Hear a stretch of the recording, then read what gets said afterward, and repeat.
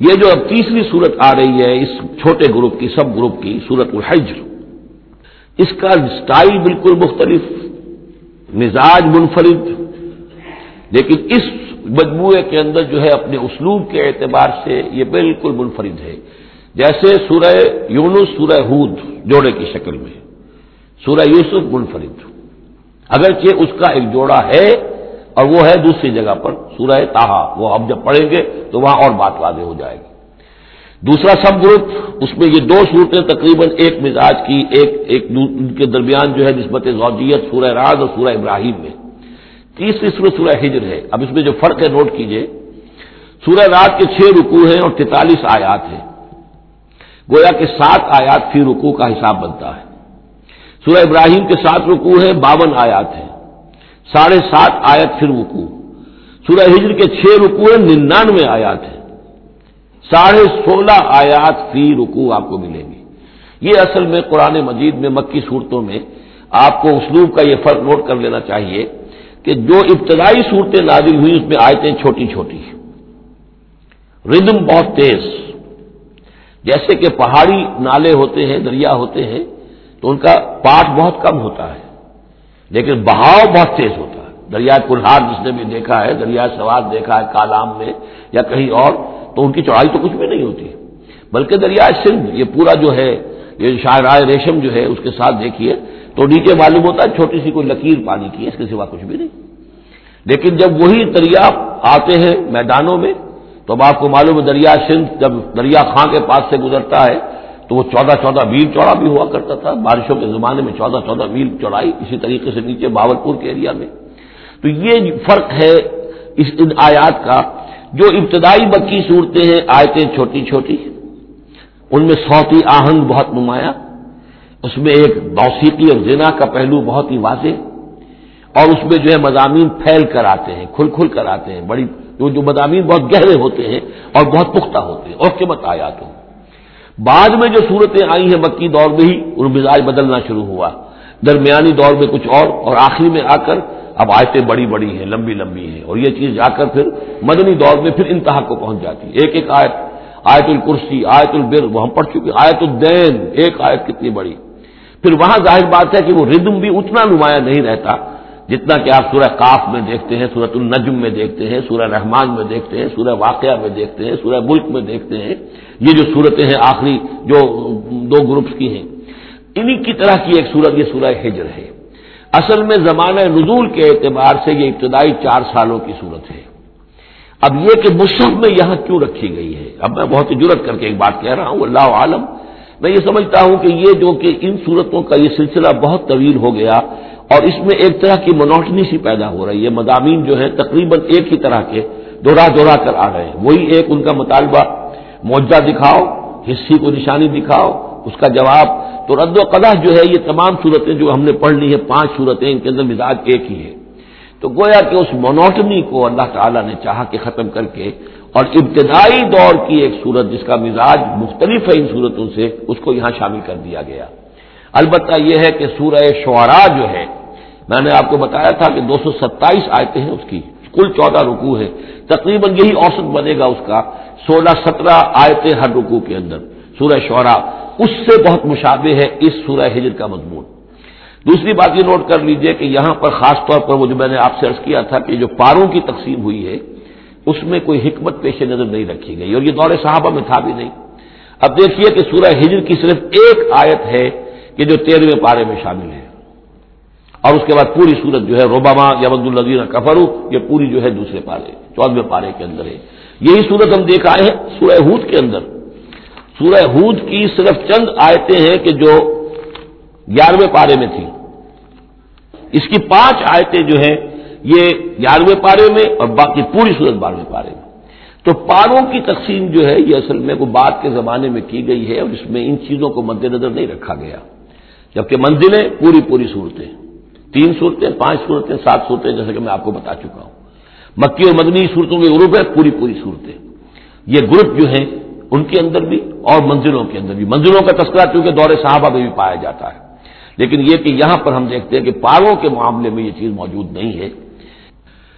بسم اللہ الرحمن الرحیم، الف لام را، یہ اس سلسلے کی آخری صورت ہے۔ اب الف لام را، 5 صورتیں الف لام را سے اور ایک صورت الف لام میم را۔ تلک آیات الکتاب و قرآن مبین، یہ اللہ کی کتاب کی آیات ہیں اور قرآن مبین کی آیات ہیں۔ ربما یود الذین کفروا لو کانوا مسلمین، ایک وقت آئے گا کہ وہ لوگ کہ جنہوں نے کفر کیا تھا حسرت کے ساتھ کہیں گے کاش کہ ہم اسلام لے آتے، وہ وقت آئے گا، ان کا کفر ان کے لیے حسرت بن جائے گا۔ ذرہم یاکلوا ویتمتعوا، اے نبی چھوڑیے ان کو، نظر انداز کر دیجئے، اپنی توجہ ان کی طرف سے ہٹا لیجئے، یہ کھا پی لیں، تمتع کر لیں، فائدہ اٹھا لیں، زمین کے اندر رہ کر جو کھانا پینا ہے، جو چرنا چگنا ہے کر لیں۔ وَيُلْهِهِمُ الْعَمَلُ، اور امیدیں ان کو غافل کیے رکھیں۔ یہ جو یلہم العمل ہے، الہا یلہی الہاءً، غافل کر دینا۔ حدیث میں آتا ہے ما قل و کفا خیر مما کثر و الہا، اگر کوئی شے کم ہے لیکن کفایت کر جائے، آپ کی ضرورت پوری ہو جائے، یہ اس سے کہیں بہتر ہے کہ زیادہ ہو اور وہ غافل کر دے۔ اگر زیادتی ہے، فراوانی ہے، رزق کی سر و سامان موجود ہے، ہر چیز، کوئی ضرورت کبھی اٹکتی نہیں، تو اللہ یاد نہیں آئے گا، اللہ سے غفلت ہو جائے گی۔ اس سے بہتر یہ ہے کہ ضرورت تو پوری ہو جائے، کسی کے سامنے دستے سوال دراز نہ کرنا پڑے، لیکن یہ ہے کہ اس سے زیادہ نہ ہو کہ تاکہ غفلت نہ ہو۔ ما قل و کفا خیر مما کثر و الہا، الہاکم التکاثر، وہ صورت مبارکہ ذہن میں رکھیے۔ وَيُلْهِهِمُ الْعَمَلُ،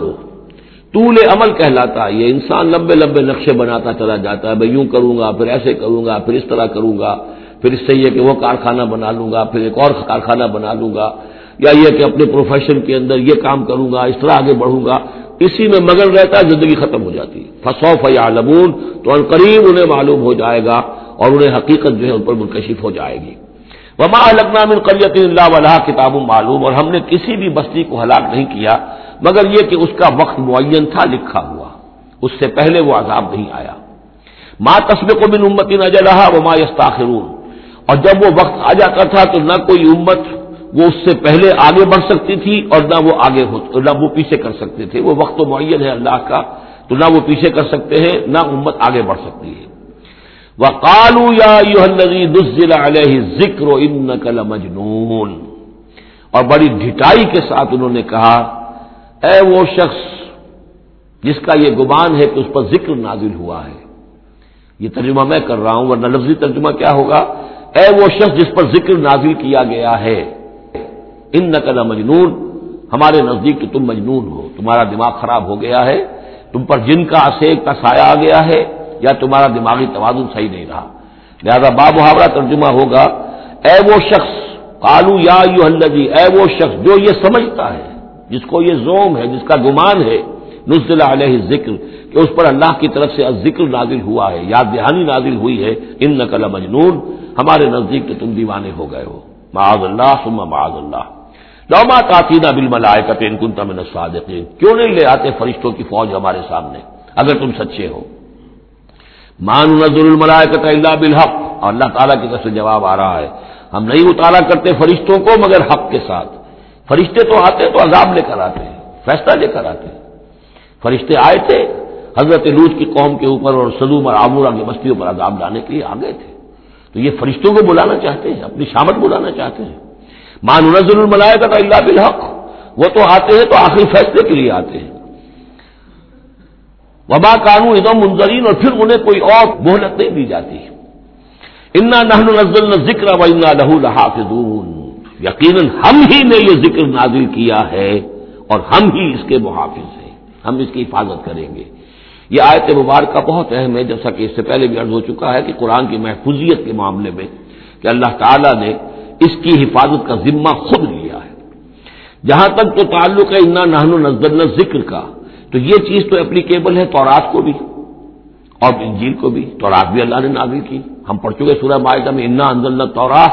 فیہا ھدی ونور، فیہا ھدی ونور۔ انجیل نازل کی ہم نے، اس میں بھی ہدایت بھی تھی، نور بھی تھا۔ لیکن دوسرا ٹکڑا انا لہ لحافظون، ہم ہی ہیں اس کی حفاظت کرنے والے، یہ صرف ایکسکلوسیو ہے معاملہ قرآن کا، اس کے سوا کسی اور صحیفہ آسمانی اور کسی کتاب سماوی کو اللہ تعالیٰ نے ضمانت نہیں دی۔ اور اس کی وجہ یہی ہے کہ اصل ہدایت نامہ جو ابدی ہے، جو کامل ہے، وہ ابھی آنے والا ہے. لہذا یہ سابقہ ایڈیشنز جو ہے، نامکمل ایڈیشنز ہیں، یہ تو یوں سمجھیے کہ انٹرم پیریڈ کے لیے کچھ انسٹرکشنز تھی جو دے دی گئی، ان کو مستقل طور پر محفوظ رکھنے کی کوئی ضرورت نہیں تھی. یہ ختم نبوت پر ایک بہت بڑی دلیل ہے کہ کسی بھی قادیانی سے اگر بات کی جائے تو اگر اس سے یہ کہا جائے کہ آیا تمہارے نزدیک قرآن میں ہدایت کامل ہوئی یا نہیں، وہ جواب دے گا ہدایت تو کامل ہو گئی. نمبر 2، کیا تمہارے نزدیک قرآن محفوظ ہے یا نہیں؟ اگر وہ محفوظ بھی ہے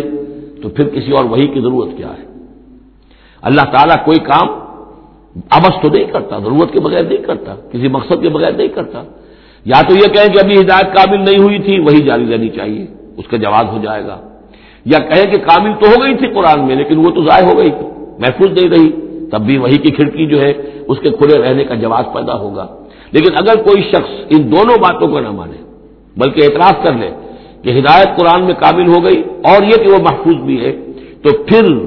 اجرائے وحی یہ تھا اصل میں جو فتنہ اٹھایا ہے غلام احمد قادیانی نے کہ وحی تو ایک نعمت تھی، کیسے بند ہو سکتی ہے، وحی کا سلسلہ جاری رہے گا.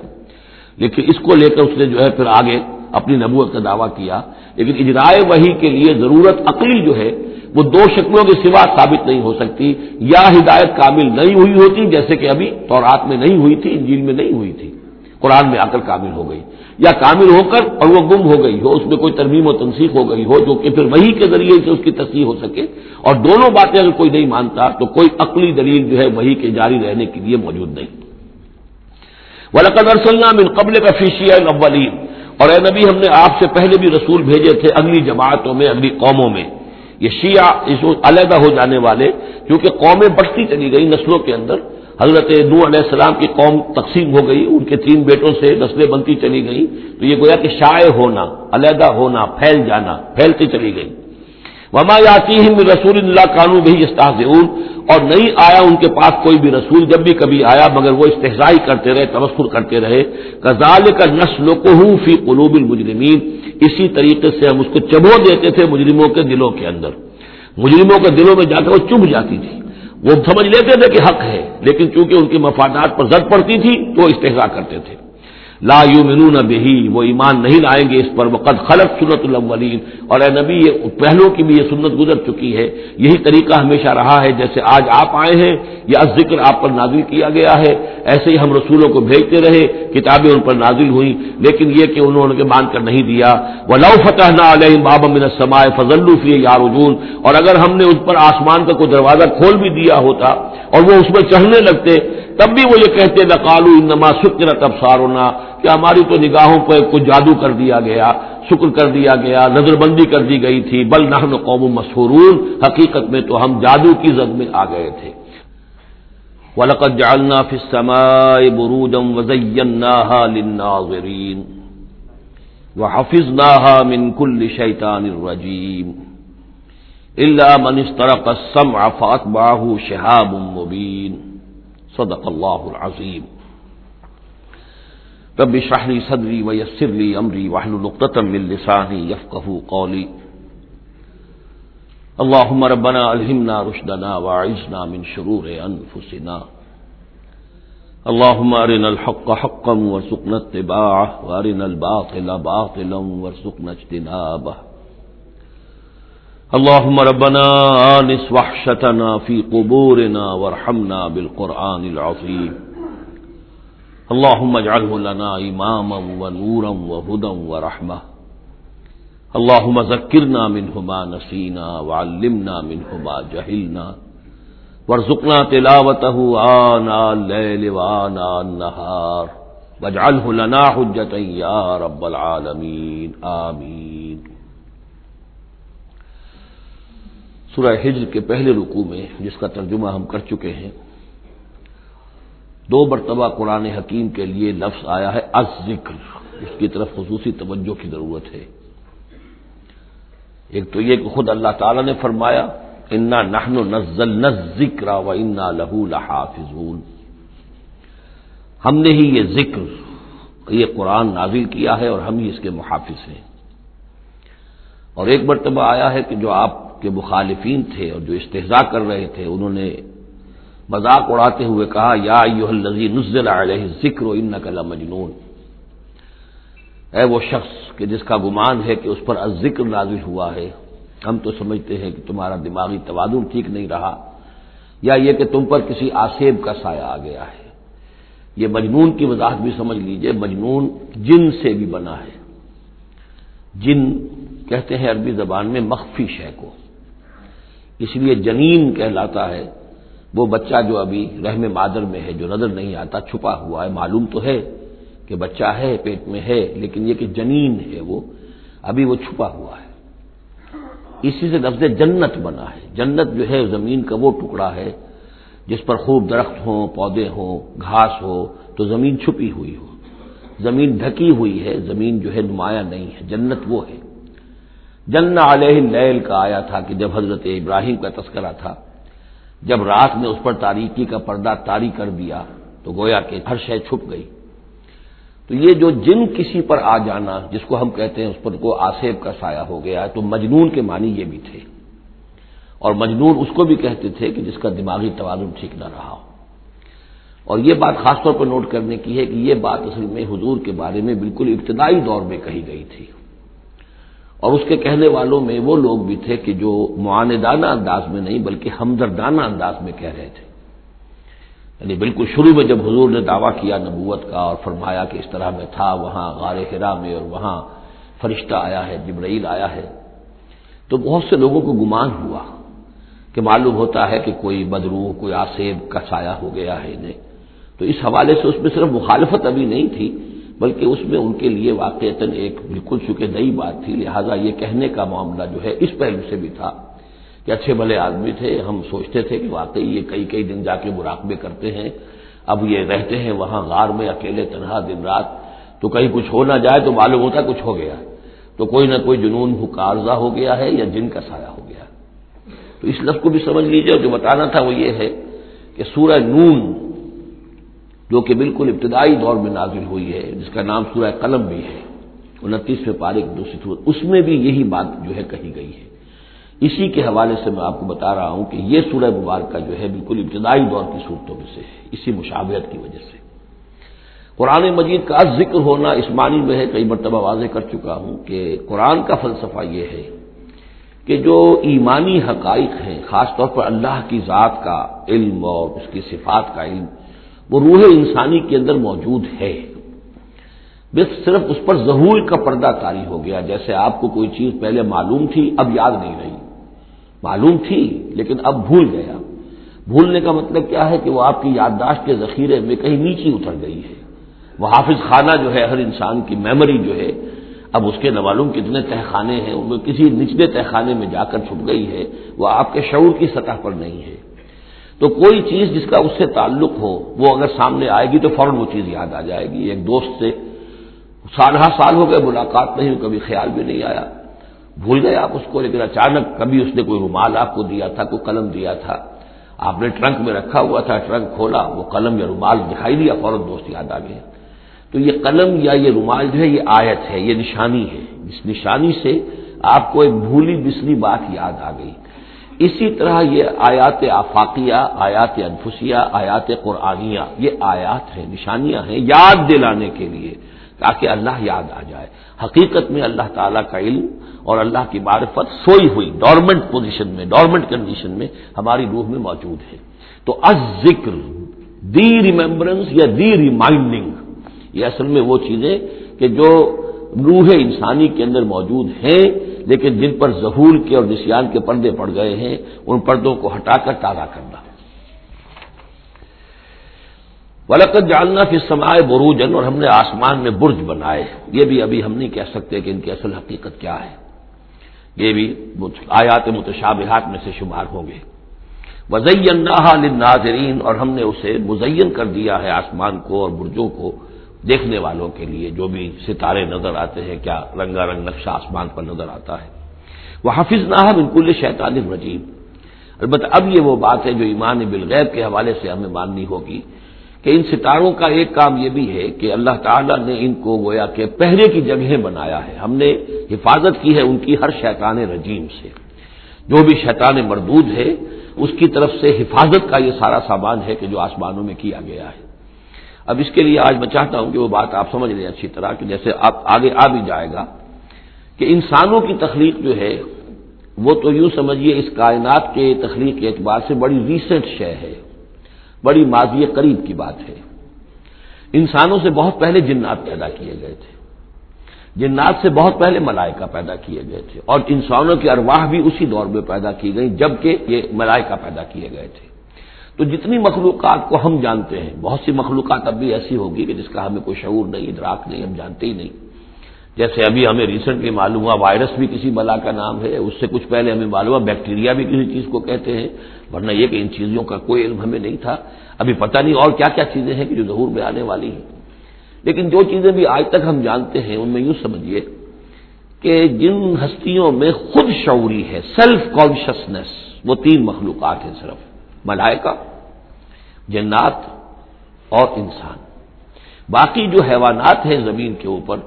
چاہے وہ بر کے ہیں یا بحر کے ہیں یا ہوا کے ہیں، فضا کے ہیں، پرندے ہوں یا زمین پر چلنے والے خشکی کے جانور ہوں یا دریا میں اور سمندر کے اندر جو بھی حیوانات ہیں، مچھلیاں ہیں یا اور جاندار ہیں، ان سب میں شعور تو ہے، خود شعوری نہیں ہے۔ البتہ یہ کہ ترتیب یہی ہے کہ پہلے جنات پیدا کیے گئے اور وہ چونکہ آگ سے پیدا کیے گئے تھے، تو ان کے اندر پوٹینشیل جو قوت ہے وہ ہم انسانوں کے مقابلے میں بہت زیادہ ہے، اور ان کی رسائی اس کائنات میں بہت دور تک ہے۔ مثلا میرا یہ گمان ہے، باقی چیزیں تو میں خاص وثوق سے کہہ رہا ہوں، لیکن میرا گمان یہ ہے کہ جو سولر سسٹم ہے،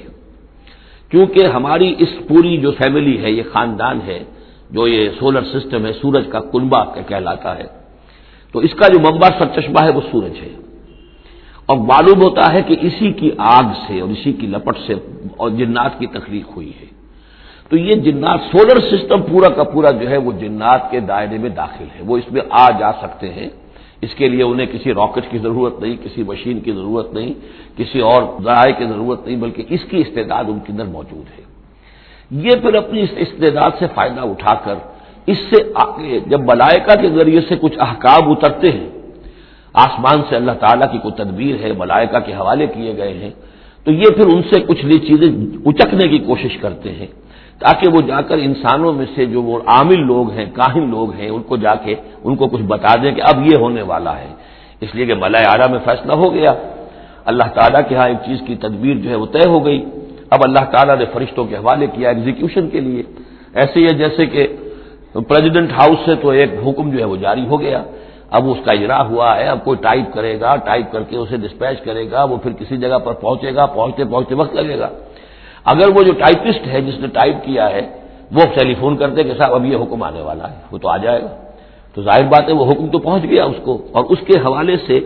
وہ جس شخص کو اس نے یہ خبر دے دی ہے وہ اپنی دکان چمکا سکتا ہے کہ دیکھیے مجھے پہلے سے معلوم تھا کہ یہ حکم آنے والا ہے۔ تو اس کائناتی حکومت کے اندر یہ سلسلہ ہے جس کے لیے کہ پھر اللہ تعالیٰ نے اس سولر سسٹم سے آگے کی جو بھی یونیورس ہے اس میں، یہ میرا گمان ہے جو میں عرض کر رہا ہوں، اللہ عالم، اس میں جنات کو آگے بڑھنے سے روکنے کے لیے ان ستاروں کے اندر وہ میزائلز نصب کر رکھے ہیں کہ جب بھی کوئی جنات میں سے ادھر آگے ٹریس پاس کرنے کی کوشش کرتا ہے تو اس پر وہ میزائل پھینکا جاتا ہے، جس کو ہم شہاب ثاقب کہتے ہیں۔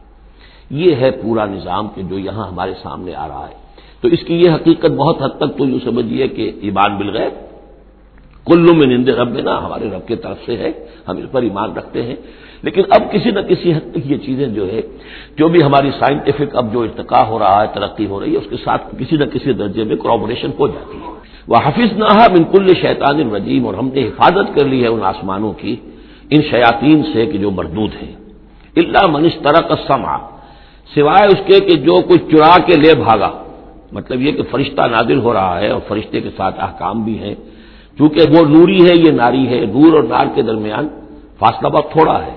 بہت قرب ہے، لہذا اس کی بدولت اسی وجہ سے یہ جن تھا عزازیل، لیکن فرشتوں کے ساتھ اس کا اٹھنا بیٹھنا تھا، انہی میں شامل تھا، اسی لیے ان کی جو آپس میں جو ان کا قرب ہے اس کی وجہ سے فرشتوں سے کوئی اچک لیتے ہیں۔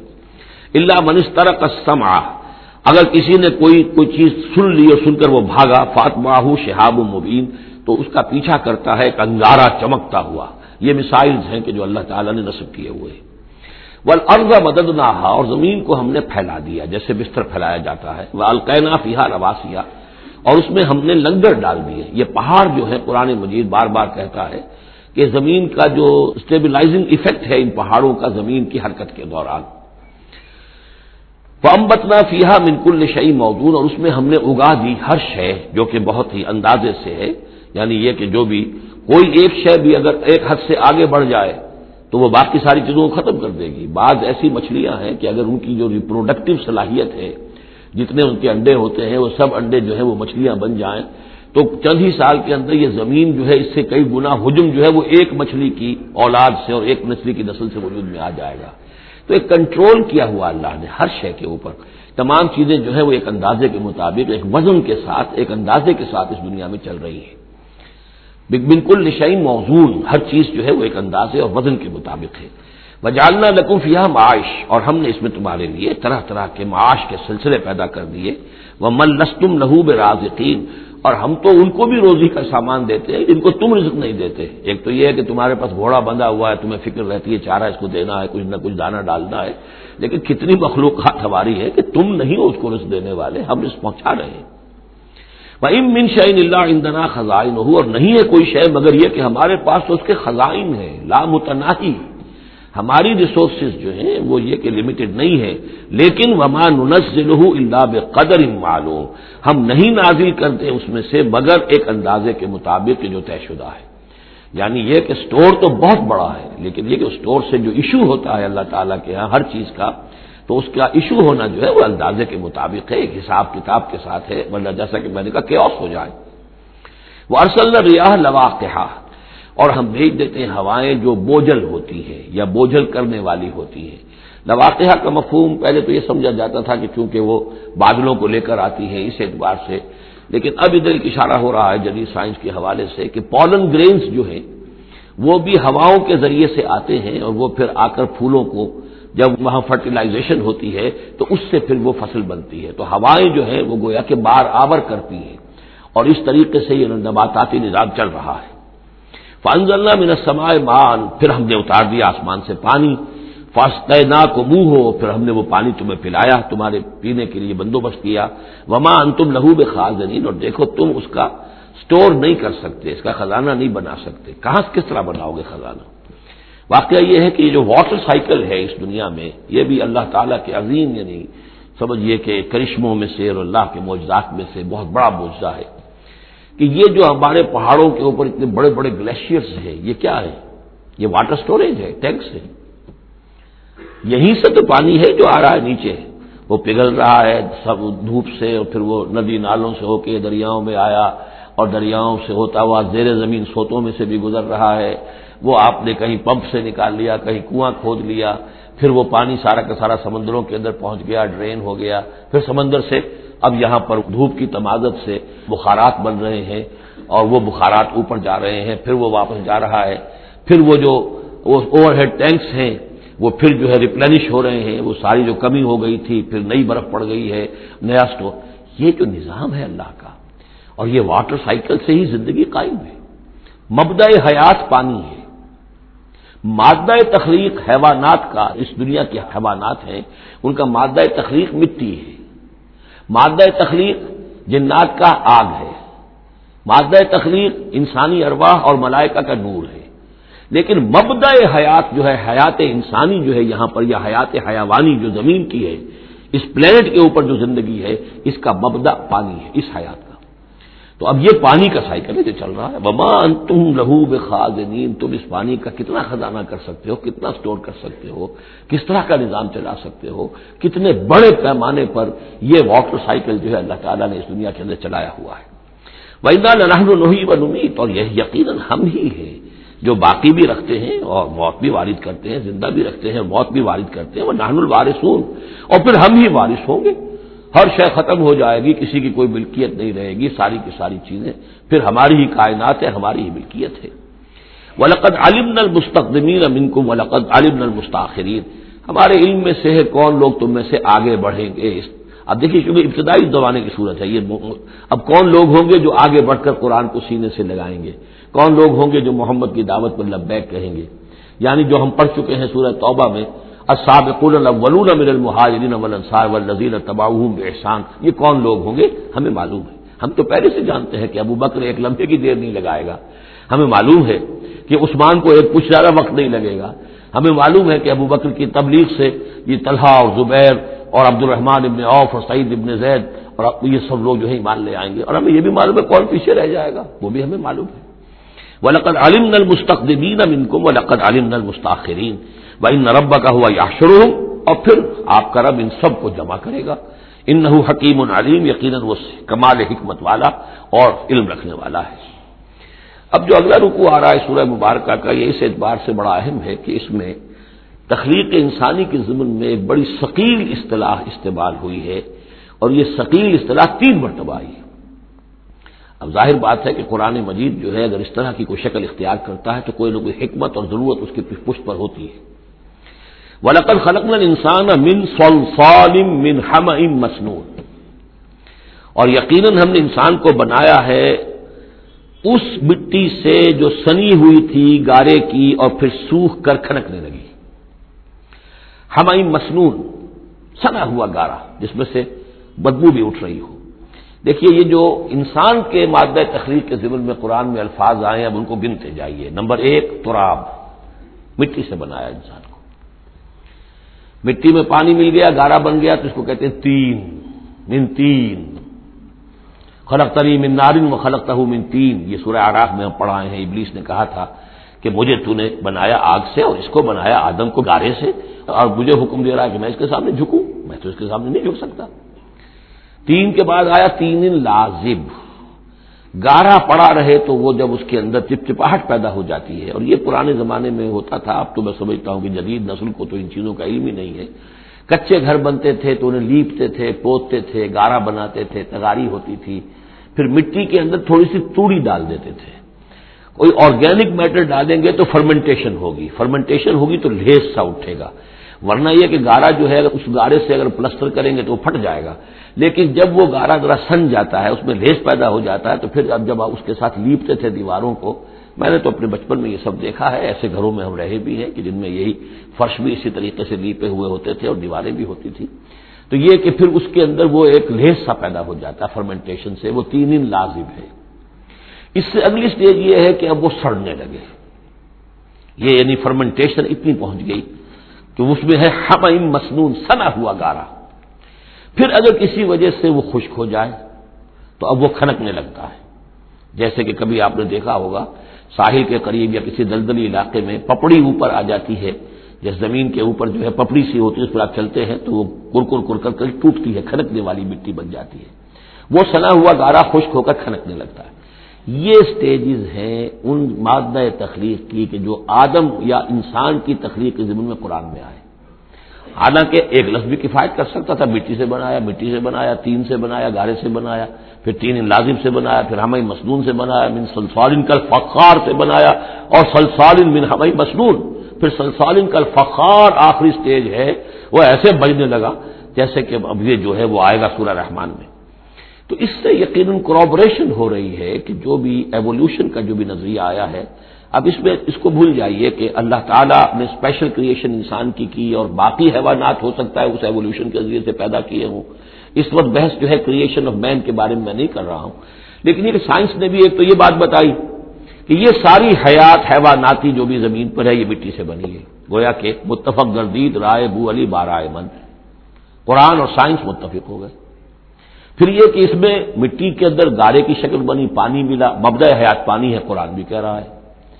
پھر یہ کہ وہ ساحلی علاقوں پر دلدل بنی اور دلدل کے اندر پھر وہ فرمنٹیشن وہاں ہوئی، اور اسی میں پھر جب وہ دراڑیں سی پڑ جاتی ہیں سمندر کے قریب دلدلی علاقے میں، تو وہاں سے ان کا کہنا ہے کہ حیات کا آغاز ہوا، الجی یا امیبا حیواناتی حیات، اور یا یہ کہ نباتاتی حیات کا. تو یہ چیزیں جو ہیں یہ سٹیجز تقریباً اسی کے ساتھ یہ تمام جو الفاظ جو ہے قرآن کے جو استعمال کر رہا ہے ان کے ساتھ کسی حد تک اس کا ایک ربط اور تعلق قائم ہوتا ہے. اور ہم نے بنایا انسان کو اس مٹی سے جو سڑنے کے بعد، اس گارے سے کہ جو سڑنے کے بعد سنا ہوا گارا پھر وہ کھنکنے لگا تھا سوکھ کر. وَالْجَانَّ خَلَقْنَاهُ مِنْ قَبْلُ، اور جنات کو ہم نے پیدا کیا تھا پہلے، من نار السموم، لو کی آگ سے. اب یہ سموم سے مراد کیا ہے؟ بعد سموم آپ نے سنا ہوگا، وہ تیز لو جو آیا کرتی تھی، صحراؤں میں آتی ہے، آگ جھلس دینے والی گرم ہوا۔ تو اصل میں ایک ہوتا ہے، جیسے کہ یہ بھی ہم نے فزکس میں پڑھا تھا، جن لوگوں نے تھوڑی بہت فزکس پڑھی ہوگی FSC میں، کہ یہ جو شعلہ ہوتا ہے، فلیم کا ایک حصہ وہ ہوتا ہے جو نظر آتا ہے، لیومینس، وہ نظر آتا ہے، اس کے اندر حرارت کم ہوتی ہے، اور ایک انویزیبل جو ہوتا ہے اس کے گرد حالہ جو نظر نہیں آتا، اس میں ہوتی ہے تیزی شدید جو ہوتی ہے، سب سے زیادہ ٹیمپریچر جو ہوتا ہے وہ اس میں ہوتا ہے کہ جو اس کا حصہ نظر نہیں آتا۔ اس حصے سے، آگ کی اس لو کی لپٹ سے، یا لو کی لپٹ سے جو بھی اسے کہیں، اس سے ہم نے جنات کو پیدا کیا۔ لیکن یہ سمجھ لیجئے کہ اس سے جنات پیدا کیے گئے، لیکن وہ آگ نہیں ہے۔ ہم مٹی سے پیدا کیے گئے لیکن مٹی نہیں ہے۔ اب ایک یہ کہ قلب ماہیت ہو چکی ہے،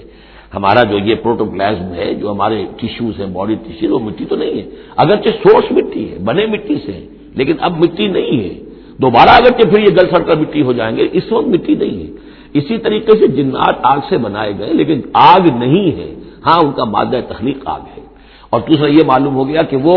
انسانوں کی تخلیق سے بہت پہلے پیدا کیے گئے۔ وَإِذْ قَالَ رَبُّكَ لِلْمَلَائِكَةِ إِنِّي خَالِقٌ بَشَرًا مِّن صَلْصَالٍ مِّنْ حَمَإٍ مَّسْنُونٍ، اور یاد کرو جب کہ کہا تھا آپ کے رب نے فرشتوں سے کہ میں بنانے والا ہوں ایک بشر اس کھنکھناتے ہوئے سنے ہوئے گارے سے۔ پھر وہی الفاظ من صلصال من حمأ مسنون، ثقیل لفظ ہے، ثقیل اصطلاح ہے۔ اور یہاں خاص طور پر نوٹ کیجئے کہ لفظ آدم نہیں آیا، بشر بنانے لگا ہوں۔ کہیں بھی قرآن مجید میں جہاں یہ تخلیق کے ابتدائی مراحل بیان ہوتے، لفظ آدم کہیں نہیں ملے گا آپ کو، سوائے وہ ایک آیت میں نوٹ کرا چکا ہوں سورہ آل عمران کی۔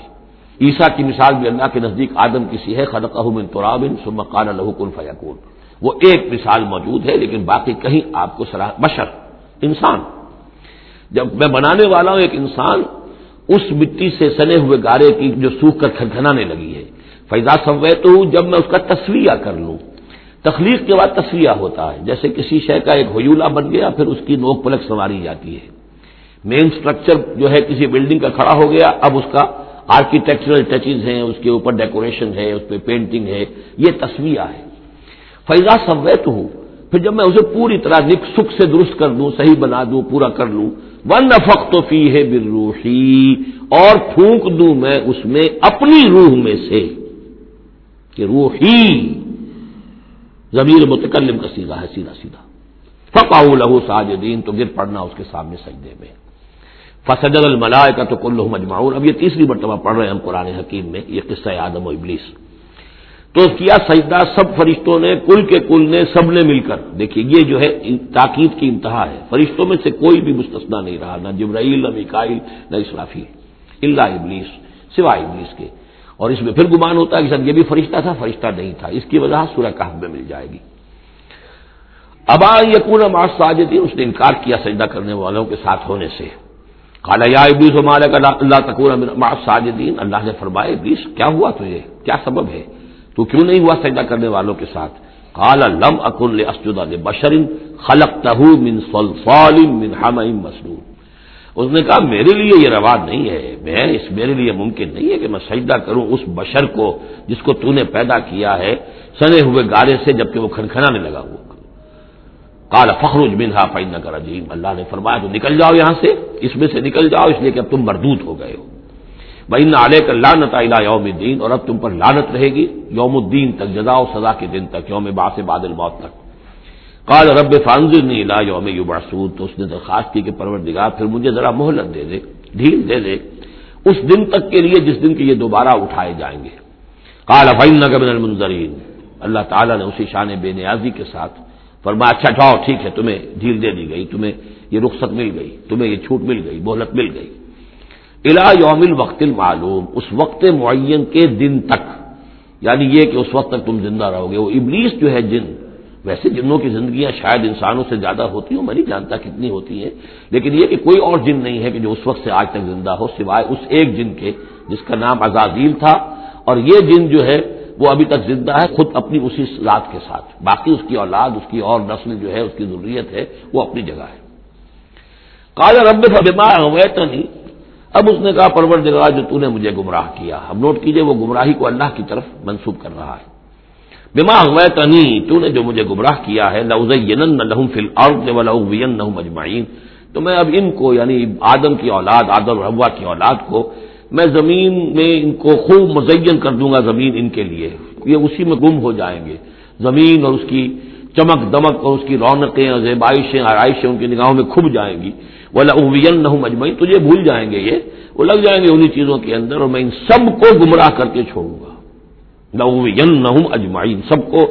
إِلَّا عِبَادَكَ مِنْهُمُ الْمُخْلَصِينَ، سوائے ان میں سے ان کے کہ جن کو تو اپنا خاص بندہ بنا لے، تو اپنا خاص بندہ بنا لے، مخلص کر لے، یہاں پہ وہی نوٹ کیجئے مخلص ہے، مخلصین، جن کو تو خالص کر لے اپنے لیے، ظاہر بات ہے کہ اس پر تو میرا زور نہیں چلے گا، باقی یہ کہ میں کسی کو چھوڑوں گا نہیں۔ قال هذا صراط علی مستقیم، اللہ تعالیٰ نے فرمایا ٹھیک ہے یہ راستہ ہے میری طرف سیدھا، یعنی یہ میرے اور تمہارے درمیان معاملہ طے ہو گیا، میں نے تمہیں چھوٹ دی، تم اپنا زور لگا لو، جس طرح بھی چاہو بہکا لو، باقی یہ کہ ان عبادی لیس لک علیہم سلطان، میرے بندوں پر تجھے اختیار کوئی نہیں ہوگا، یعنی اختیار کسی بھی انسان پر نہیں ہے، یہ نہیں کہ جس کو اللہ نے مخلص کر لیا ہو اس پر اختیار نہیں، اختیار اسے کسی بھی انسان پر نہیں ہے۔ ان عبادی لیس لک علیہم سلطان الا من اتبعک من الغاوین، سوائے ان کے کہ جو خود تیری پیروی کرے، خود غاوین میں سے ہو،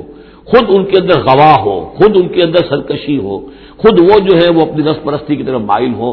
وہ تو تیری پیروی کریں گے، ان کو تو جدھر چاہے لے جا، جس کھائی میں چاہے لے جا کے ان کو پھینک دے، اور جس جہنم کی جس وادی میں چاہے ان کو گرا دے، مجھے اس سے دلچسپی نہیں، لیکن یہ کہ میرے کسی بندے پر تجھے اختیار حاصل نہیں ہوگا۔ وَإِنَّ جَهَنَّمَ لَمَوْعِدُهُمْ أَجْمَعِينَ، اور پھر جہنم ہی ان سب کا ٹھکانہ ہوگا، سب کا جو بھی تیری پیروی کریں گے۔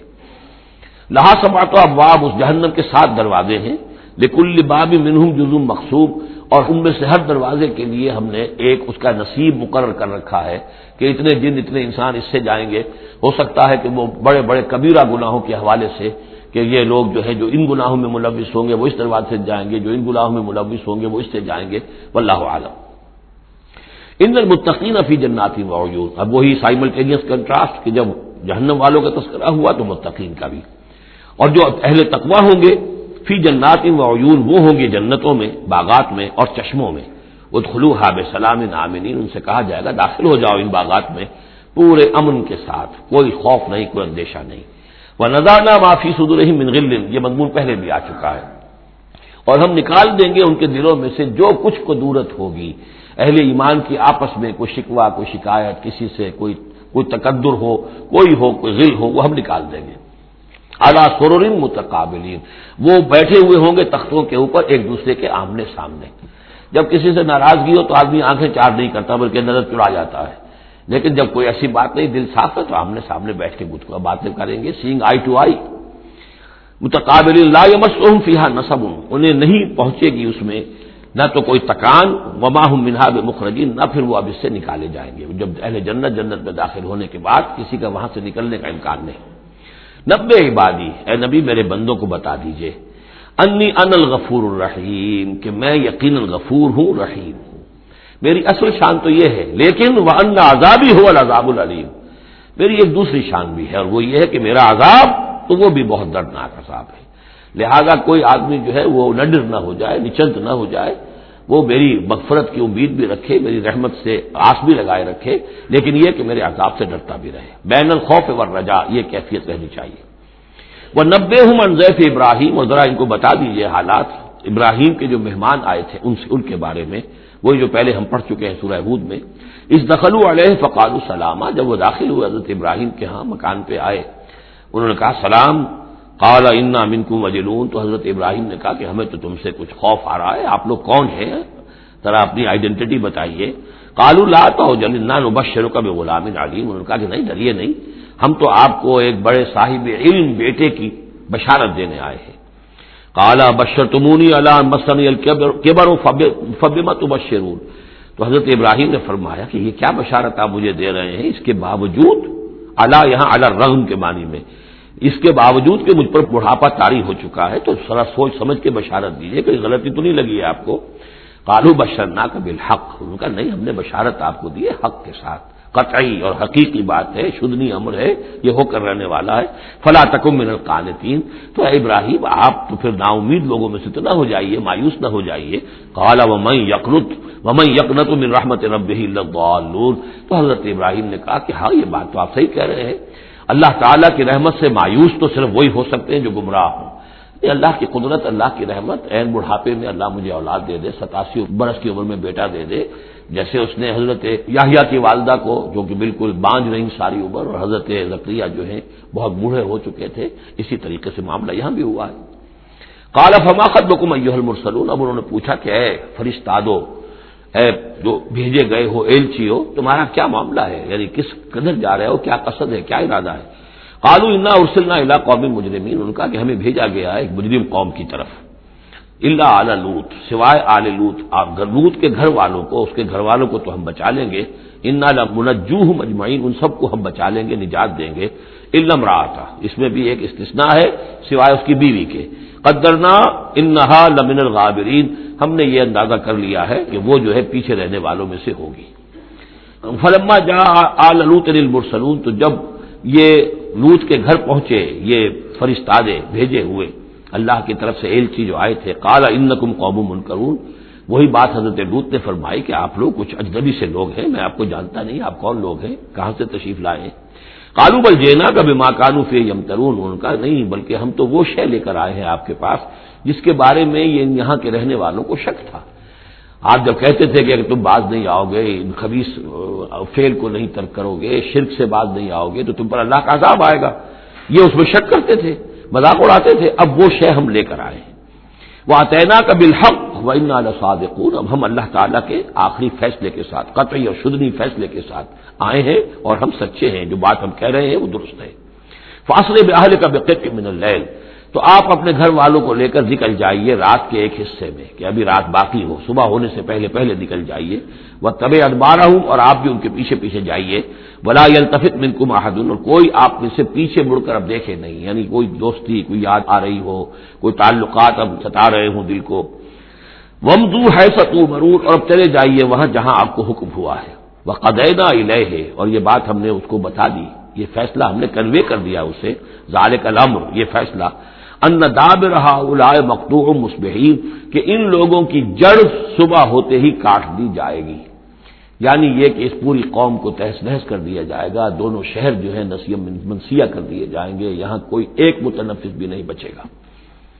وجاء اہل المدینہ یستبشرون، اور اب آئے لوگ وہ دوڑے ہوئے بدماش لوگ جو ہیں وہ خوشیاں مناتے ہوئے آئے کہ بڑے خوبصورت لڑکے جو ہیں آج مہمان ہو کر آئے ہیں لوط کے ہاں، تو ہمارے لیے بڑا اچھا موقع ہے. قال ان هؤلاء ضیفی فلا تفضحون، حضرت لوط نے ان سے کہا یہ دیکھو میرے مہمان ہیں، مجھے رسوا نہ کرو. واتقوا اللہ ولا تخزون، اللہ کا تقوی اختیار کرو اور میری بے آبروئی مت کرو. قالوا اولم ننهک عن العالمین، انہوں نے کہا کہ دیکھو لوط، ہم نے تمہیں تمام جہانوں والوں سے روکا ہوا نہیں ہے کہ تم ٹھیکہ مت لو کسی کا، ہم جس کے ساتھ جو چاہیں کریں، تم کون ہوتے بیچ میں آنے والے، تم کو ٹھیکیدار بن گئے ہو پوری دنیا کے. اولم ننهک، کیا ہم نے منع نہیں کیا تمہیں کہ تمام جہان والوں کی حمایت میں نہ کھڑے ہو جایا کرو. قال هؤلاء بناتی ان کنتم فاعلین، ان کا ہی میری بیٹیاں حاضر ہیں، اگر تمہیں کچھ کرنا ہی ہے تو یہ کہ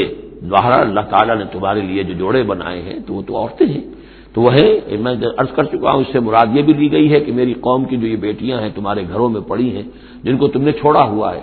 اصل میں تو تمہارے لیے اللہ تعالیٰ نے وہ فطری راستہ بنایا تھا. یا یہ کہ انہوں نے اتمام حجت کے لیے، جس کو کہتے ہیں پنجابی میں برے کو گھر پہنچانا، یہ آخری بات بھی کہی ہو کہ میں ایسا ہی اگر کوئی معاملہ ہے تو کوئی دو بڑے سردار جو ہیں انہیں کہا ہو کہ میں اپنی بیٹیوں کا نکاح تم سے کیے دیتا ہوں، تمہیں اگر کوئی اس طرح کی کوئی حاجت ہے. لعمرک انہم لفی سکرتہم یعمہون، تو انہوں نے کہا، یہ اللہ تعالیٰ کی طرف سے ہے، قسم ہے تیری جان کی، وہ لوگ تو اپنے اس نشے کی حالت میں بدمست تھے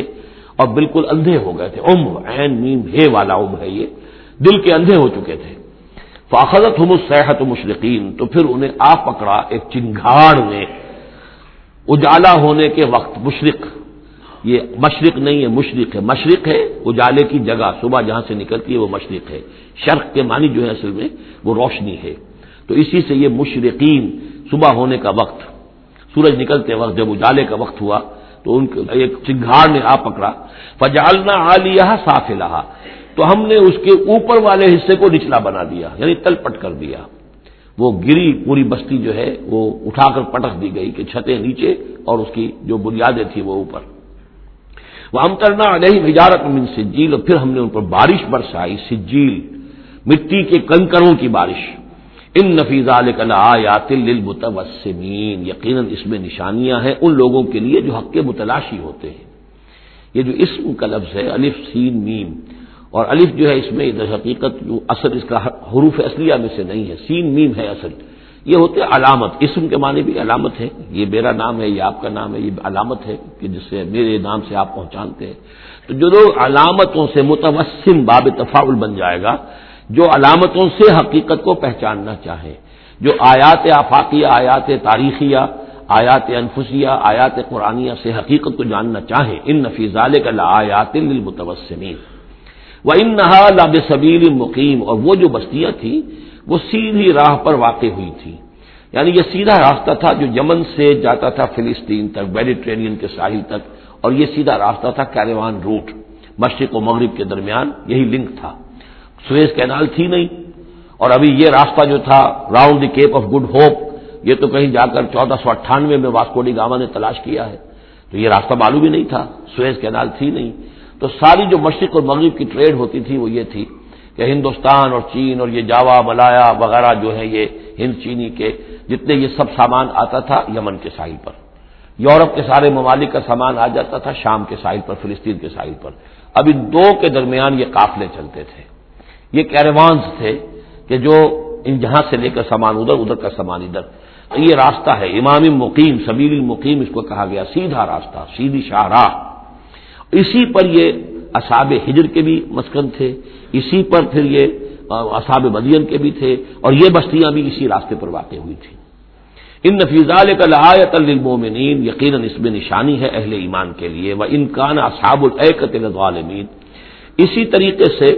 جو بن والے تھے مدین والے وہ بھی بہت ظالم تھے، یہ ایکا کا لفظ بھی ان کے لیے آیا ہے، یہ مدین والے، فانتقمنا منہ، یہاں پہ صرف تذکرہ ہو رہا ہے، یہاں تذکرہ آپ نے دیکھا کہ صرف حضرت لوط علیہ السلام کا ہوا ہے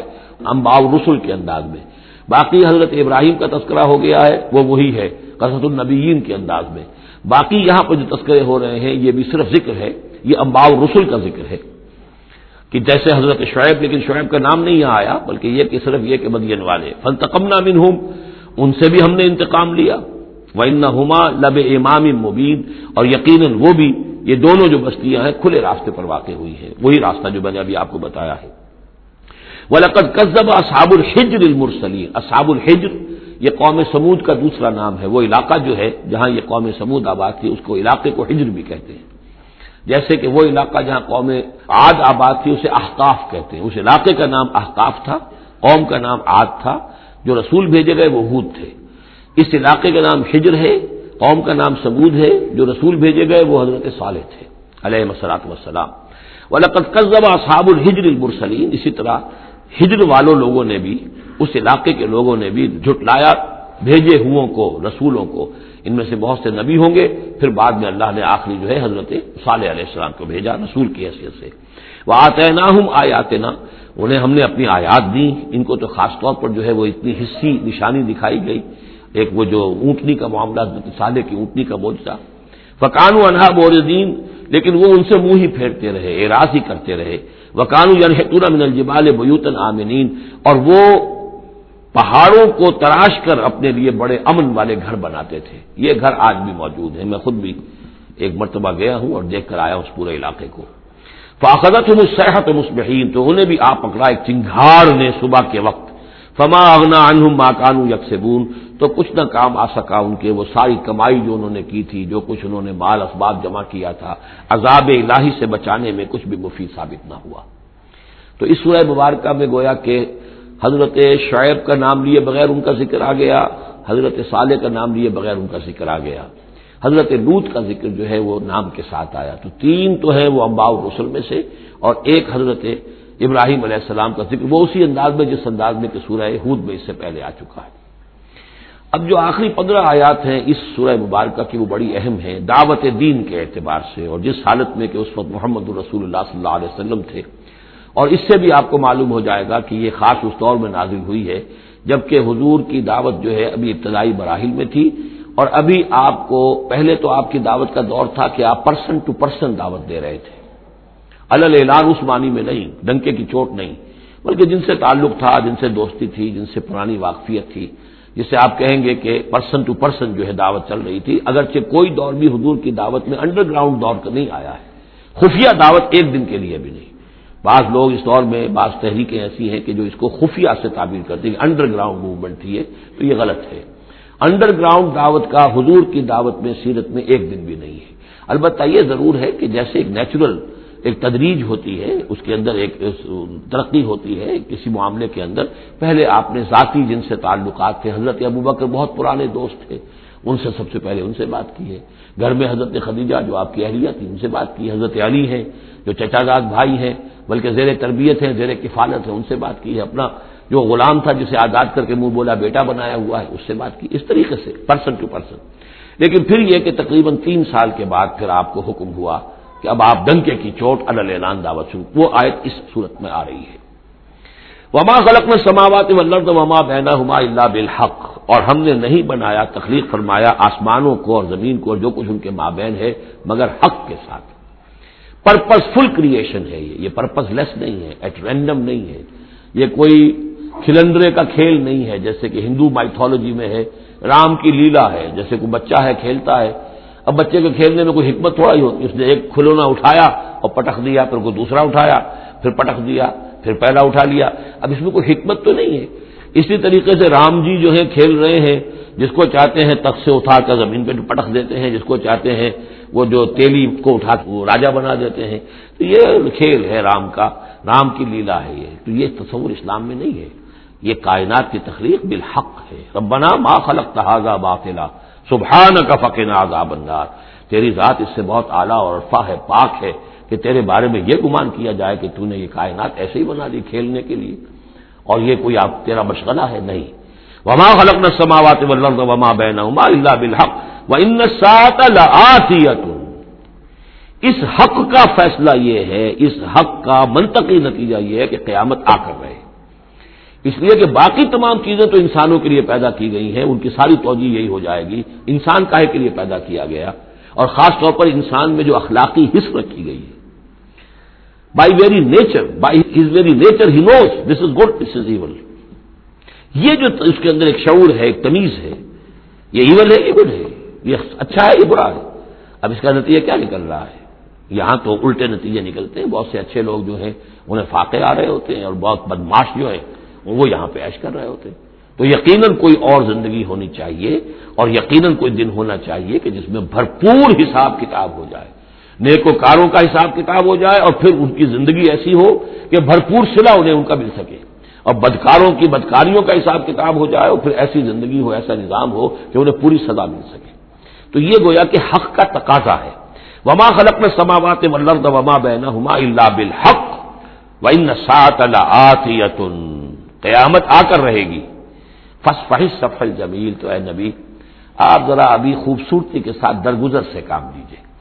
یعنی یہ کہ یہ مجرم کہیں بھاگ کے نہیں چلے جائیں گے، ہماری پکڑ سے نکل نہیں جائیں گے، قیامت آئے گی، یہ کیفر کردار کو پہنچ جائیں گے۔ ابھی آپ ذرا تحمل کیجئے، صبر سے کام لیجئے۔ فاصفح الصفح الجمیل، ابھی ہماری مرضی اس میں ہے کہ ہم ان کی رسی دراز کریں، یہ جو کچھ کہہ رہے ہیں برداشت کر لیجئے، سن لیجئے، سنا انسنا کر لیجئے، یہ جو آپ صبر کریں گے اس سے آپ کے درجات بلند ہوتے چلے جائیں گے۔ لیکن فوری طور پر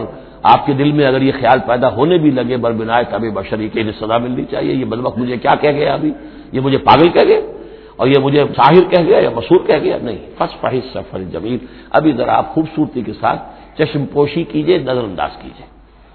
ان ربک هو الخلاق العلیم، یقیناً آپ کا رب جو ہے وہ وہی ہے جو پیدا کرنے والا ہے، خلاق ہے، اور ظاہر بات ہے جس نے پیدا کیا ہے وہ جانتا بھی ہے۔ سورہ ملک میں ہم پڑھیں گے الا یعلم من خلق وهو اللطیف الخبیر، کیا اسی کے علم میں نہیں ہوگا جس نے پیدا کیا ہے؟ وہ تو جانتا ہر شے کو۔ اب یہ گھڑی جس نے بنائی ہے اسے تو معلوم ہے اس میں کون کون سا پرزہ ہے، کہاں کہاں ہے، اس کے اپنے ہاتھ کا اس کے اندر جو ہے ٹکایا گیا ہے، میں واقف نہیں ہوں اس کے اندر کیا کچھ ہے، لیکن گھڑی کا بنانے والا تو جانتا ہے۔ الا یعلم من خلق، کیا وہی نہ جانے گا جس نے پیدا کیا؟ وهو خلاق العلیم، وہ تو خلاق اور علیم ہے۔ وَلَقَدْ آتَيْنَاكَ سَبْعًا مِّنَ الْمَثَانِي، دل جوئی کے لیے حضور سے فرمایا،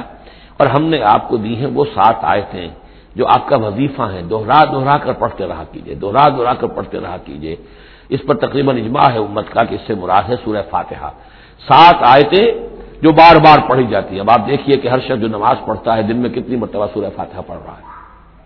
ہر نماز میں کتنی مرتبہ پڑھ رہا ہے، دوہرا دورا کر یہ آیت جو ہے، جیسا کہ ہم نے جب سورہ فاتحہ پڑھ رہے تھے، من لم یقرأ بفاتحۃ الکتاب لا صلاۃ لمن لم یقرأ بفاتحہ، اس کی تو نماز ہی نہیں ہے، نماز کا جزو لازم ہے، بلکہ قسمت الصلاۃ بینی و بین عبدی نصفین والی حدیث میں نے آپ کو سنائی، حدیث قدسی، تو وہ تو اصل الصلاۃ ہے ہی سورہ فاتحہ۔ والقرآن العظیم، اور یہی بڑا قرآن ہے، یعنی یہ اپنی اہمیت کے اعتبار سے، اپنی فضیلت کے اعتبار سے خود اپنی جگہ پر سورہ فاتحہ ایک قرآن عظیم کا درجہ رکھتی ہے، اسی لیے اس کو اساس القرآن بھی کہا، اس کو کافیہ بھی کہا، شافیہ بھی کہا گیا، یہ ام القرآن بھی ہے۔ وَلَقَدْ آتَيْنَاكَ، اے نبی ہم نے اتنی بڑی بڑی دولتیں آپ کو دی ہیں، یہ کیوں گرایا جا رہا ہے یہ ذرا آگے آپ کو معلوم ہو جائے گا، کیونکہ بہرحال حضور کو یہ احساس ہوتا تھا یا نہیں ہوتا تھا، دیکھنے والوں کو تو احساس ہوتا تھا۔ ابو جہل مالدار ہے، ولید بن مغیرہ اتنا بڑا چودھری ہے، یہ محمد تو یتیم تھے، کوئی بال دولت ان کے پاس نہیں، کوئی ان کی حیثیت نہیں، ہاں کچھ عرصے سے کچھ کھا پی بھی رہے ہیں تو وہ بیوی کا مال ہے، اپنا تو نہیں ہے۔ یہ ان کی نگاہوں میں جو ان کے معیارات تھے، جو ان کے اندازے تھے سوچنے کے، وہ تو یہ تھے۔ اس حوالے سے یہاں بظاہر حضور سے خطاب ہے، لیکن اصل میں ان کو بتایا جا رہا ہے کہ بدبختو تمہیں کیا معلوم ہم نے ان کو کتنی بڑی دولت دی ہے۔ وَلَقَدْ آتَيْنَاكَ سَبْعًا مِنَ الْمَثَانِي وَالْقُرْآنِ الْعَظِيمِ، ہم نے ان کو وہ 7 آیتیں عطا کی ہیں، ایک حدیث کے مطابق جیسی آیت نہ قرآن میں اتری کوئی اور اس کے مثل، اور نہ تورات میں نہ انجیل میں، یہ سورہ فاتحہ ہے۔ وَلَقَدْ آتَيْنَاكَ سَبْعًا مِنَ الْمَثَانِي وَالْقُرْآنِ الْعَظِيمِ لا تمدن عینیک الی ما متعنا بہ ازواجا منہم، تو اے نبی آپ کی نگاہیں نہ اٹھیں اس ساز و سامان کی طرف جو ہم نے ان کو عطا کیا ہے۔ ابو جہل کو اگر دے رکھا ہے، ولید بن مغیرہ کو دے رکھا ہے، اور بڑے سرداروں کو دے رکھا ہے، ان کی جائیدادیں ہیں، ولید بن مغیرہ کے باغات طائف میں بھی ہیں، اس کی جائیداد طائف میں بھی ہے، مکے میں بھی ہے، آپ کی نگاہ ادھر اٹھے ہی نہ، پر کاہ کے برابر، جیسا کہ ایک حدیث میں آتا ہے کہ دنیا مافیہا کی حیثیت اگر اللہ کی نگاہ میں ایک مچھر کے پر کے برابر بھی ہوتی تو اللہ کسی کافر کو ایک گھونٹ پانی بھی اس دنیا سے نہ دیتا۔ جو اللہ کا ماننے والا اور جاننے والا، اللہ کو جاننے والا ہو تو اس کی نگاہ میں تو پھر اس دنیا و مافیہا کی وہی وقت ہونی چاہیے، وہ متاثر نہ ہو یہاں کی چمک دمک سے، آپ کی نگاہ اٹھے ہی نہ۔ لا تمدن عینیک الی ما متعنا بہ ازواجا منہم، ان کو جو ہم نے دے رکھا ہے ساز و سامان اور زیبائش اور آرائش جو ہے، آپ کی نگاہیں ادھر نہ اٹھے۔ ولا تحزن علیہم، اور اب دیکھیے ان کے اوپر جو بھی اب عذاب آئے گا یا جس عذاب کے مستحق ہو رہے ہیں، آپ اس پر غم بھی نہ کھائیے، ٹھیک ہے یہ آپ کا کنبہ ہے، قبیلہ ہے، اب ابو لہب آپ کا چچا بھی ہے، لیکن یہ کہ اب غم نہ کیجیے آپ۔ وَخْفِضْ جَنَاحَكَ لِلْمُؤْمِنِينَ، اور آپ اپنے کندھوں اور بازوؤں کو ذرا جھکا کر رکھیے اہل ایمان کے لیے۔ یہ ہمارے فقراء جب آتے ہیں، یہ جو غلام طبقے سے جو لوگ آئے ہیں، یہ لوگ جو گرے پڑے طبقات سے تعلق رکھتے ہیں، جب یہ آپ کے پاس آئیں تو آپ ان کا استقبال کیجئے۔ فَقُلْ سَلَامٌ عَلَيْكُمْ كَتَبَ رَبُّكُمْ عَلَىٰ نَفْسِهِ الرَّحْمَةَ، تو اس انداز میں ان کا استقبال کیجئے، ان کے سامنے تواضع کیجئے، ان کے سامنے اپنے کندھوں کو جھکائیے۔ وَاخْفِضْ جَنَاحَكَ لِلْمُؤْمِنِينَ، یہی مضمون ایک مرتبہ پھر سورہ طٰہٰ کے اندر آئے گا۔ وَاخْفِضْ جَنَاحَكَ لِمَنِ اتَّبَعَكَ مِنَ الْمُؤْمِنِينَ، اہل ایمان یہ جو آپ کی پیروی کر رہے ہیں، آپ اپنے ذرا کندھے ان کے سامنے جھکا کر رکھیے۔ یا یہ حکم دیا گیا ہے اولاد کو والدین کے بارے میں، اگلی صورت میں آ جائے گا سورہ بنی اسرائیل میں، کہ ان کے لیے اپنے کندھوں کو اپنے بازوؤں کو ذرا جھکا کر رکھا کرو، والدین کے سامنے تن کر نہ کھڑے ہو، کندھے جو ہیں اٹھے ہوئے ہیں، بلکہ کندھے ذرا دبا کر۔ وَاخْفِضْ جَنَاحَكَ لِلْمُؤْمِنِينَ وَقُلْ إِنِّي أَنَا النَّذِيرُ الْمُبِينُ، اور کہہ دیجئے کہ میں تو صرف خبردار کرنے والا ہوں، کھلا خبردار کرنے والا، میری اس کے سوا کوئی ذمہ داری نہیں ہے۔ كَمَا أَنزَلْنَا عَلَى الْمُقْتَسِمِينَ، جیسے کہ ہم نے نازل کیا ہے ان پر کہ جنہوں نے تقسیم کر لیا ہے، الذین جعلوا القرآن عضین، قرآن کو انہوں نے بوٹیاں بنا لیا ہے، اس کو توڑ کے ٹکڑے کر دیا ہے۔ اب اس کے اندر دو رائے ہیں، ایک تو یہ کہ اس قرآن سے مراد یہی قرآن ہے، اور مذاق اڑایا کرتے تھے لوگ، یہ جو بھی تھے ابو جہل اور اس کے ساتھی، بھائی فلاں سورت تو میری ہے، وہ تمہیں لے جاؤں گا، وہ فلاں سورت جو محمد کہتا ہے وہ تم لے جانا، وغیرہ وغیرہ، آپس میں وہ تقسیم کرتے تھے ہنسی مذاق میں۔ تو اس حوالے سے انہوں نے قرآن کو بوٹیاں بنا کر اپنے اندر تقسیم کرنا شروع کر دیا ہے۔ ایک رائے یہ ہے، مجھے وہ زیادہ قرین قیاس معلوم ہوتا ہے کہ قرآن کے لفظ کا اطلاق تورات پر بھی ہوا ہے، کہ یہ قرآن وہ ہے جو محمد پر نازل ہوا صلی اللہ علیہ وسلم، ولا بالذی بین یدیہ، ایک اور جگہ ہم آگے چل کر دیکھیں گے، وہ قرآن جو اس سے پہلے تھا، اور وہ گویا کہ تورات تھی، اللہ کی کتاب۔ تو جس طریقے سے تورات کے ٹکڑے ٹکڑے کر دیے تھے یہود نے، اور قراطیسا تجعلونہ قراطیسا تبدونہا وتخفون کثیرا، یہ ہم پڑھ چکے ہیں سورہ انعام کی آیت نمبر 91 میں، تو جیسے کہ ٹکڑے ٹکڑے کر کر اور کچھ حصہ ظاہر کیا، کچھ چھپایا، تو ان دونوں کی رائے ہے وہ میں نے آپ کے سامنے پیش کر دی۔ فوربک لنسألنہم اجمعین، تو تیرے رب کی قسم اے محمد صلی اللہ علیہ وسلم، ان سب کو ہم جمع کر کے رہیں گے، لنسألنہم اجمعین، ہم ان سے پوچھ کر رہیں گے. یہ لفظ وہی آ گیا ہے فلنسألن الذین ارسل الیہم ولنسألن المرسلین، یہ جو سورہ اعراف کی آیت نمبر 6 تھی. ہم لازماً پوچھ کر رہیں گے ان سے بھی جن کی طرف رسولوں کو بھیجا گیا، اور ان سے بھی کہ جن کو رسول بنا کر بھیجا گیا. فوربک لنسألنہم اجمعین، تو آپ کے رب کی قسم ہم ان سب سے پوچھ لیں گے، حساب کتاب لے لیں گے. یہ تھوڑے سے وقت کی بات ہے، آپ ذرا صبر کیجئے. اما کانوا یعملون، جو کچھ کہ یہ کر رہے تھے. فاصدع بما تؤمر، یہ ہے وہ آیت. اب ڈنکے کی چوٹ علی الاعلان کہیے جس چیز کا آپ کو حکم ہوا ہے. یہ جب حکم آیا حضور کو تو پھر آپ کوہ صفا پر کھڑے ہوئے، اور پھر آپ نے وہاں، اگرچہ ظاہر بات ہے کہ اس کا کوئی امکان نہیں تھا کہ آپ ننگے ہو جاتے، لیکن جو وہاں کا رواج تھا وہ یہ تھا کہ اگر کسی شخص کے پاس کوئی ایسی خبر آتی تھی کہ فلاں قبیلے کے لوگ جو ہیں آج رات ہمارے اوپر حملہ کریں گے، شب خون ماریں گے، اب کیسے لوگوں کو بتائیں؟ کوئی کمیونیکیشن ماس میڈیا تو ہے نہیں، کیسے خبر دیں، کیا کریں؟ تو وہ یہ کرتا تھا کہ وہ شخص کپڑے اتار کے معذرزاد برہنہ ہو کر کسی اونچی جگہ کھڑا ہو جاتا تھا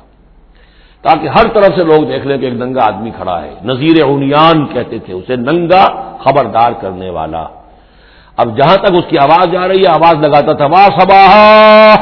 ہائے وہ صبح جو آیا چاہتی ہے. اس لیے کہ صبح کے وقت ہوتے تھے حملے، یہ جس کو آج کل آپ کہتے ہیں small hours of the morning, وہ بہت غفلت کا وقت ہوتا ہے آدمی کا. صبح رات کے 2-3 بجے جو ہے ٹھنڈی ٹھنڈی نیند آئی ہوتی ہے، اس وقت وہ آتے تھے، حملہ کرتے تھے، لوٹ مار کرتے تھے، قتل کرتے تھے اور بھاگ جاتے تھے. تو وا صباح، ہائے وہ صبح جو آیا چاہتی ہے. تو اب لوگ دوڑتے تھے کہ بھائی کہاں کی خبر آئی ہے، کون ہے، کون سا قبیلہ ہے، کس کے بارے میں اطلاع ہے، اطلاع صحیح ہے غلط ہے. تو یہ ان کا رواج تھا. تو حضور نے یہ کیا، صرف ایک چیز اس میں سے نکال دی. ننگے ہونے کا سوال نہیں تھا معاذ اللہ، لیکن آپ بھی کھڑے ہو گئے کوہ صفا پر، وا صباح کا نعرہ لگایا. اب لوگ آئے دوڑے، کوئی خبر دی ہے، محمد دینا چاہتے ہیں، کوئی بات ہے، بڑی اہم کوئی بات ہے. وہاں آپ نے پھر اپنی دعوت پیش کی. تو اسی مجمع میں پھر ابو لہب نے کہا تھا تبا لک لہذا جمعتنا، تمہارے لیے ہلاکت ہو، ہمیں اس کام کے لیے جمع کیا تھا، ہم اپنے بڑے بڑے اہم کاموں میں لگے ہوئے تھے. وہ مہاجن تھا، کہیں مہاجنی سود اپنا لین دین کا حساب کر رہا ہوگا بیٹھا ہوا. میں وہ سب چھوڑ کر آیا ہوں کہ کوئی خاص اہم بات تم نے بتانی ہے، لیکن تم نے یہ کیا کیا.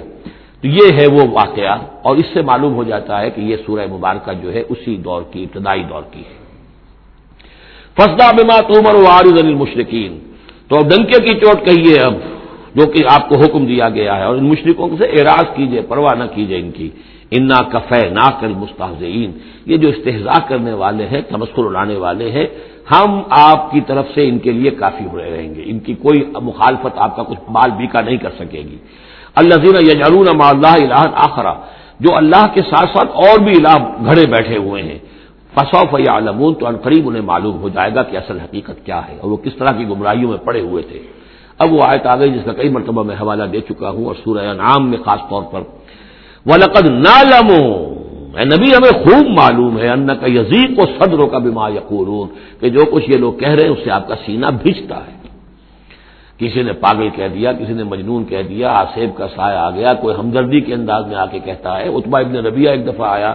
کیونکہ وہ بزرگ تھا، خاندان کا معمر آدمی تھا. بھتیجے میرے بڑے تعلقات ہیں عاملوں سے بھی، کاہنوں سے بھی، واقعی اگر کوئی تم پر کوئی سایہ ہو گیا ہے، کوئی بری روح کوئی آ گئی ہے تو مجھے بتا دو، میں بلا کے لے آؤں گا، علاج کرا دوں گا تمہارا. اب کوئی کچھ کہہ رہا ہے، کوئی کچھ کہہ رہا ہے. کسی نے کہا شاعر ہے، کسی نے کہا کہ ایک انہوں نے غلام پکڑ کے رکھا ہوا ہے، اجمی غلام، اسے کمرے میں بند کیا ہوا اپنے گھر کے اندر، اور وہ عالم ہے بہت بڑا جو پورے پچھلی کتابوں کا جاننے والا، اس سے ڈکٹیشن لیتے ہیں اور پھر آ کر ہم پر دھونس جماتے ہیں کہ یہ اب وہی آئی ہے. تو یہ ساری باتیں سنتے تھے حضور صلی اللہ علیہ وسلم، تو آپ کو تکلیف پہنچتی تھی، کوفت ہوتی تھی. وَلَقَدْ نَعْلَمُ، اے نبی یہ نہ سمجھیے کہ ہمیں اندازہ نہیں ہے کہ آپ کو کوفت ہو رہی ہے، آپ کو تکلیف ہو رہی ہے، آپ کا سینہ بھیجتا ہے. وَلَقَدْ نَعْلَمُ أَنَّكَ يَضِيقُ صَدْرُكَ بِمَا يَقُولُونَ، کہ جو کچھ یہ لوگ کہہ رہے ہیں اس سے آپ کا سینہ بھیجتا ہے. فَسَبِّحْ بِحَمْدِ رَبِّكَ، بس اپنے رب کے حمد میں اور تسبیح میں لگے رہیے. تسبیح کیجئے اپنے رب کی حمد کے ساتھ، اسی سے آپ کے دل کو سکون ہوگا، اطمینان ہوگا. اسی سے یہ کہ آپ کے لیے استقامت اور صبر کے راستے جو ہیں وہ کھلتے چلے جائیں گے. وَقُم مِّنَ السَّاجِدِينَ، اور سجدہ کرنے والوں میں ہو جائیے. آپ سجدہ کیجئے، تسبیح کیجئے، حمد کیجئے، اپنے رب کے ساتھ تعلق مع اللہ ہے کہ جو ان تمام سختیوں کو آپ کے لیے آسان کر دے گا. جتنا اللہ سے اپنے اس قلبی اور ذہنی رشتے کو مضبوط سے مضبوط تر بنائیں گے، اتنی ہی یہ تمام چیزیں جو ہیں آپ پر ہلکی ہوتی چلی جائیں گی۔ وَاعْبُدْ رَبَّكَ حَتَّىٰ يَأْتِيَكَ الْيَقِينُ، اور اپنے رب کی بندگی میں، پرستش میں لگے رہیے یہاں تک کہ وہ یقینی بات آ جائے۔ اور وہ یقینی بات کیا ہے؟ جو یقینی شے ہے، شدنی ہے، موت، یعنی یہ کہ تا دم آخر دم فارغ مباش، اندری رہ میں تراش و میں خراش، آخری وقت تک اس بندگی میں اپنے لگے رہیے، جو بھی آخری موت جب تک آ جائے۔ یا موت سے مراد یہ بھی ہو سکتا ہے یقین سے، یقینی بات اللہ کی مدد آ جائے، اللہ کی طرف سے غلبہ حاصل ہو جائے اور اللہ تعالیٰ کی نصرت آ جائے، اللہ کا فیصلہ آ جائے، لیکن عام طور پر گمان یہی ہے کہ اس سے مراد موت ہے۔ وَاعْبُدْ رَبَّكَ حَتَّىٰ يَأْتِيَكَ الْيَقِينُ، اور اپنے رب کی بندگی اور پرستش میں لگے رہیے یہاں تک کہ وہ یقینی شے وقوع پذیر ہو جائے۔ بارک اللہ لی و لکم فی القرآن العظیم ونفعنی وإیاکم بالآیات والذکر الحکیم۔